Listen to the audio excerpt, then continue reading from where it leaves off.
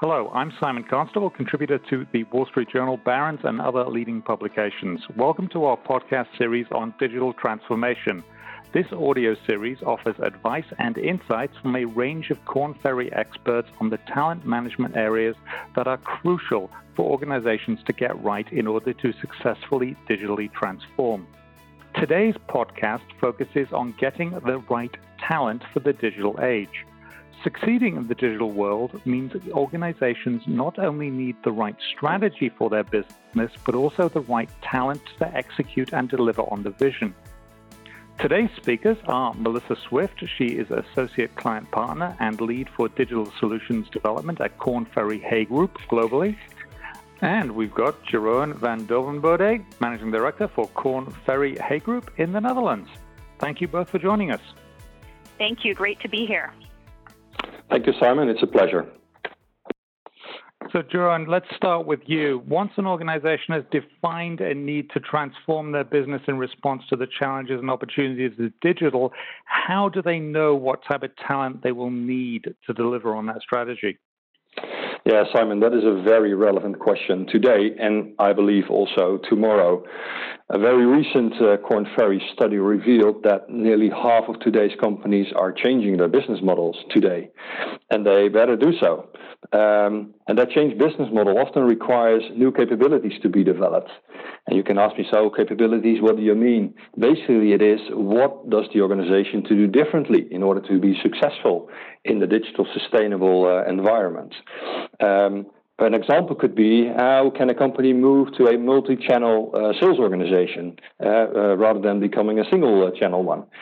It often requires and involves new ways of looking to organize the organization, but also new roles and talents.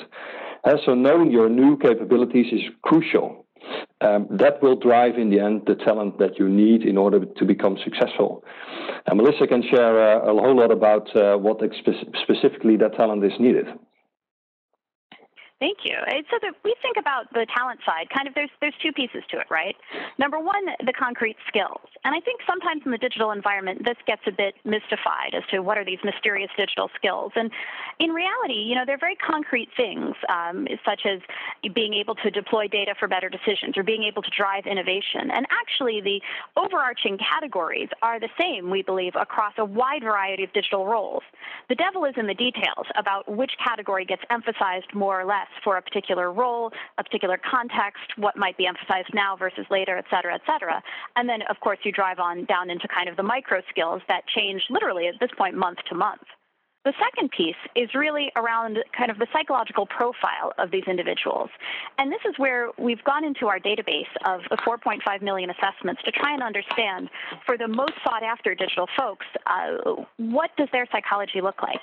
And it's very interesting. These are folks who are very willing to take risks. They're highly adaptable. They're curious. They're good in ambiguous environments, but they also tick the boxes for what we would consider some, very standard leadership skills around strategic vision or engaging and inspiring others.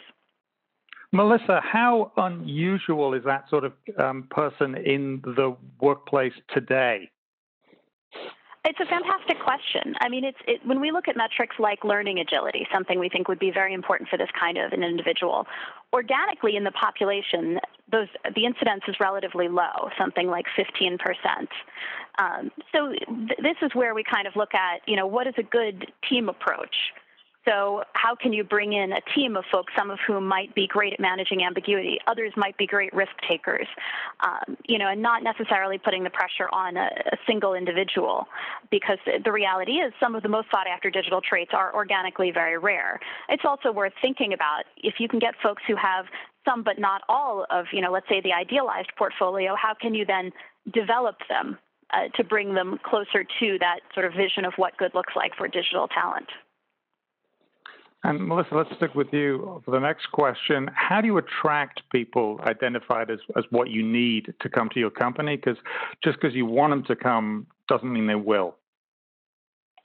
It's a great question, and this is something I spend a lot of time talking to clients about, because employer brand has all of a sudden become a massively hot-button issue. And for those of us, who remember the dot-com era, it's a bit of a replay of that scenario where let's say industrial companies or financial services companies find it really tough to compete with, the Googles of the world on employer brand. And it's interesting because we want them to think about it in kind of a deeper way. I think sometimes there's the stereotype of, let me throw a foosball table in the corner and everything's going to be fine. And all these millennials are going to want to come work for us. And the reality is that it's a very different model that digital talent is really seeking out. One, more around being able to learn different skills and being able to grow in certain ways, and not the traditional up the ladder career progression. And I think Jeroen actually has some interesting kind of examples from client experience on this. Yeah, like you said, Melissa, the competition for these rather scarce talents is fierce nowadays. It seems like every company is looking for the same people and with the same qualifications. And as a company, you need to be able to make yourself stand out in that war of talent. What I've been seeing working with my clients is that they spend a significant amount thinking on what the actual proposition it is that their company can offer to the potential candidates. And they do that by researching in detail what are the preferences of the talents that they need. And like Melissa said, it can be a soccer table, but often it's more than that. What I do see with the companies I'm working with, they spend a huge amount of time really understanding what drives the talents that you would like to hire within your company. The use of data also in this aspect of doing business is becoming more and more important. What we typically come across, what digital talents really appreciate is the opportunities to really develop themselves and be involved in really interesting and challenging projects. They like the freedom to act. They like to work for a company with a purpose and where they can be mini entrepreneurs. These are all elements that companies will take into their employee value proposition with which they go to market and trying to attract this rather scarce talent. And last, I think it's important that what we see happening is that companies are also using modern technology to acquire people. I think if you want to hire digital talents, you should also use all means available in today's technology area. Thank you, Jeroen. I want to loop back with Melissa. Melissa, you said that you're looking for people who maybe don't want to climb the corporate ladder. One of the things that Steve Jobs is supposed to have said is that when we hire people, we don't hire them to tell them what to do. We hire them so that they can tell us what to do. How ready are organizations for that? There's a fascinating clash going on right now. If you think about how organizations have been built over the last, let's say, 10 or 20 years, reacting to trends like greater risks, greater globalization, greater complexity, you now have these highly structured, globally matrixed organizations that are not well set up to then take the suggestions of digital talent kind of appearing on their doorstep and telling them how to do business differently. And it's interesting. It's not that they're structured wrong for digital. It's just that they were structured right for kind of the previous era.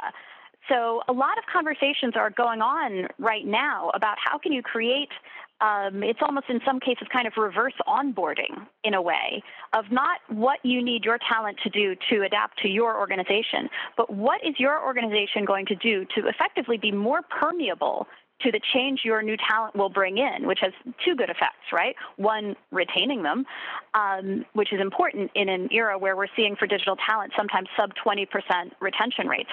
But also, number two, making sure the change you want to happen happens because you've brought in the right people to do it. But if they're then not able to kind of penetrate a very solidly structured culture, you don't get the change you're looking for. Jeroen, so how do you upskill people so they have what it takes to thrive in this new world? Yeah, that's a very good question because you spend a significant amount of time and money to get these people on board. And once they are there, you most likely will want them to further develop. And probably the people you hire or within your organization will have that same ambition because everything you know today is outdated tomorrow. So development is key.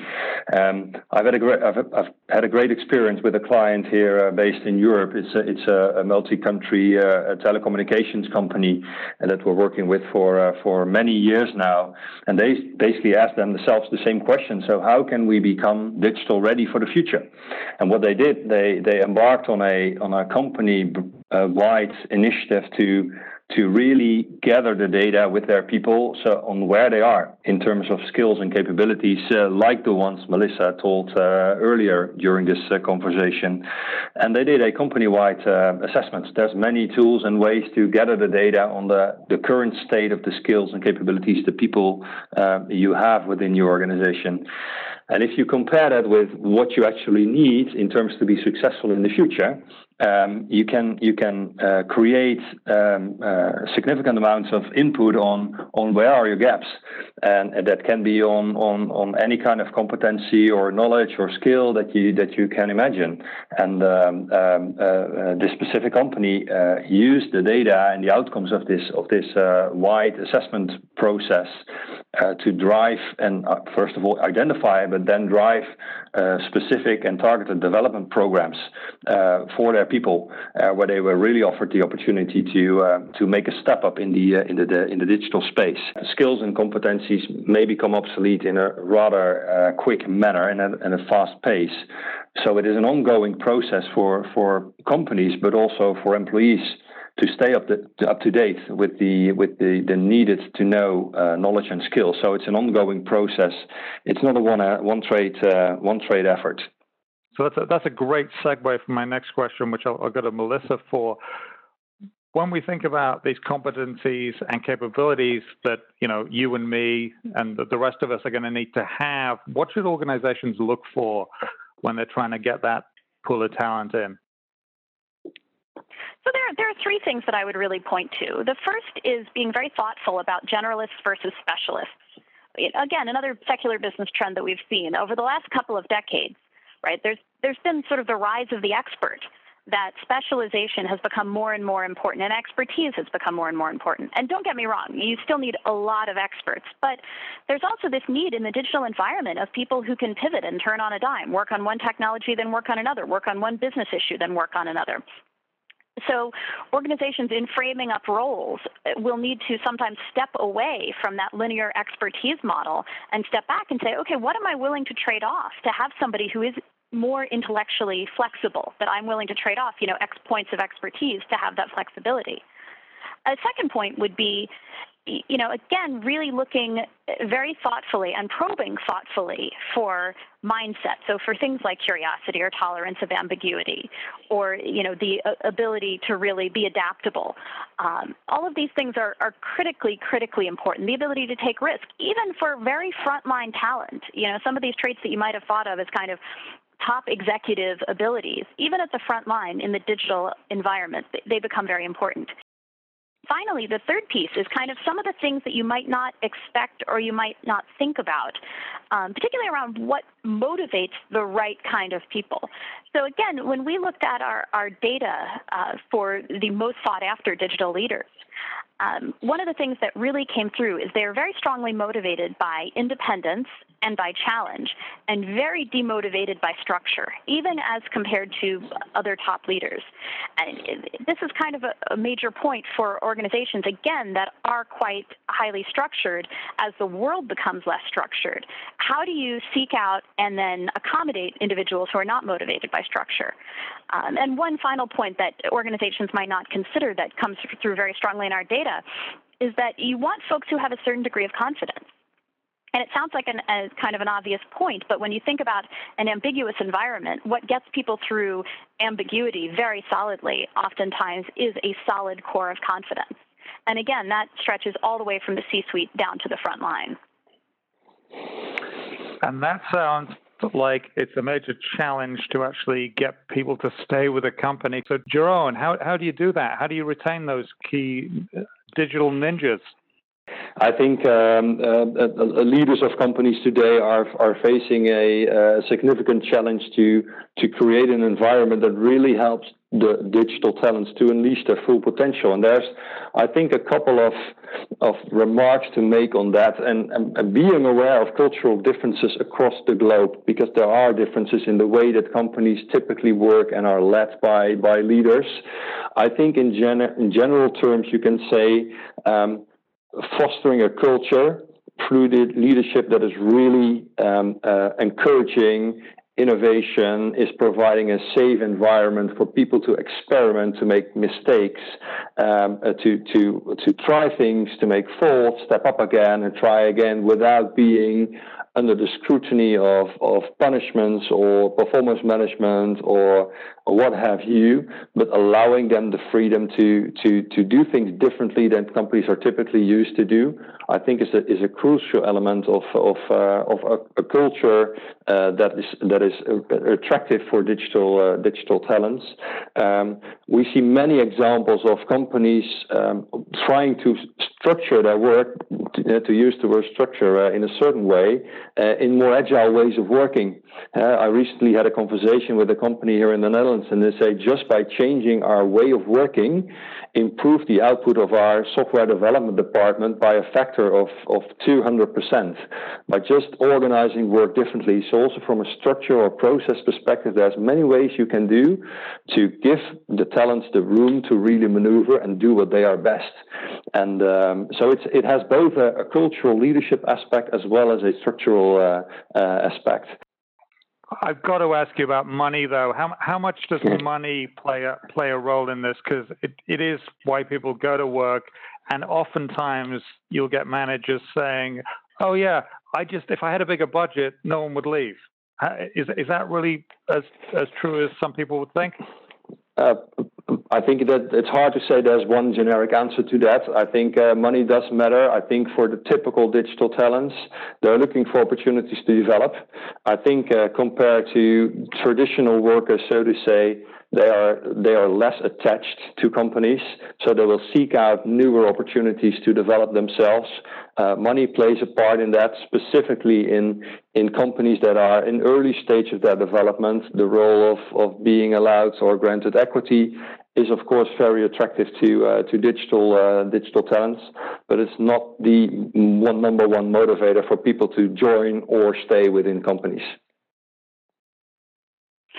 I would also add one kind of high ROI solution that we've seen for organizations that don't want to kind of get into a compensation arms race for digital talent is to really look at career pathing and to be able to offer, as Jeroen's saying, these kind of more fertile opportunities to do things like cross-train and really, sort of build out skill sets. That can often be just as powerful a retention tool as just, continually escalating on the compensation side.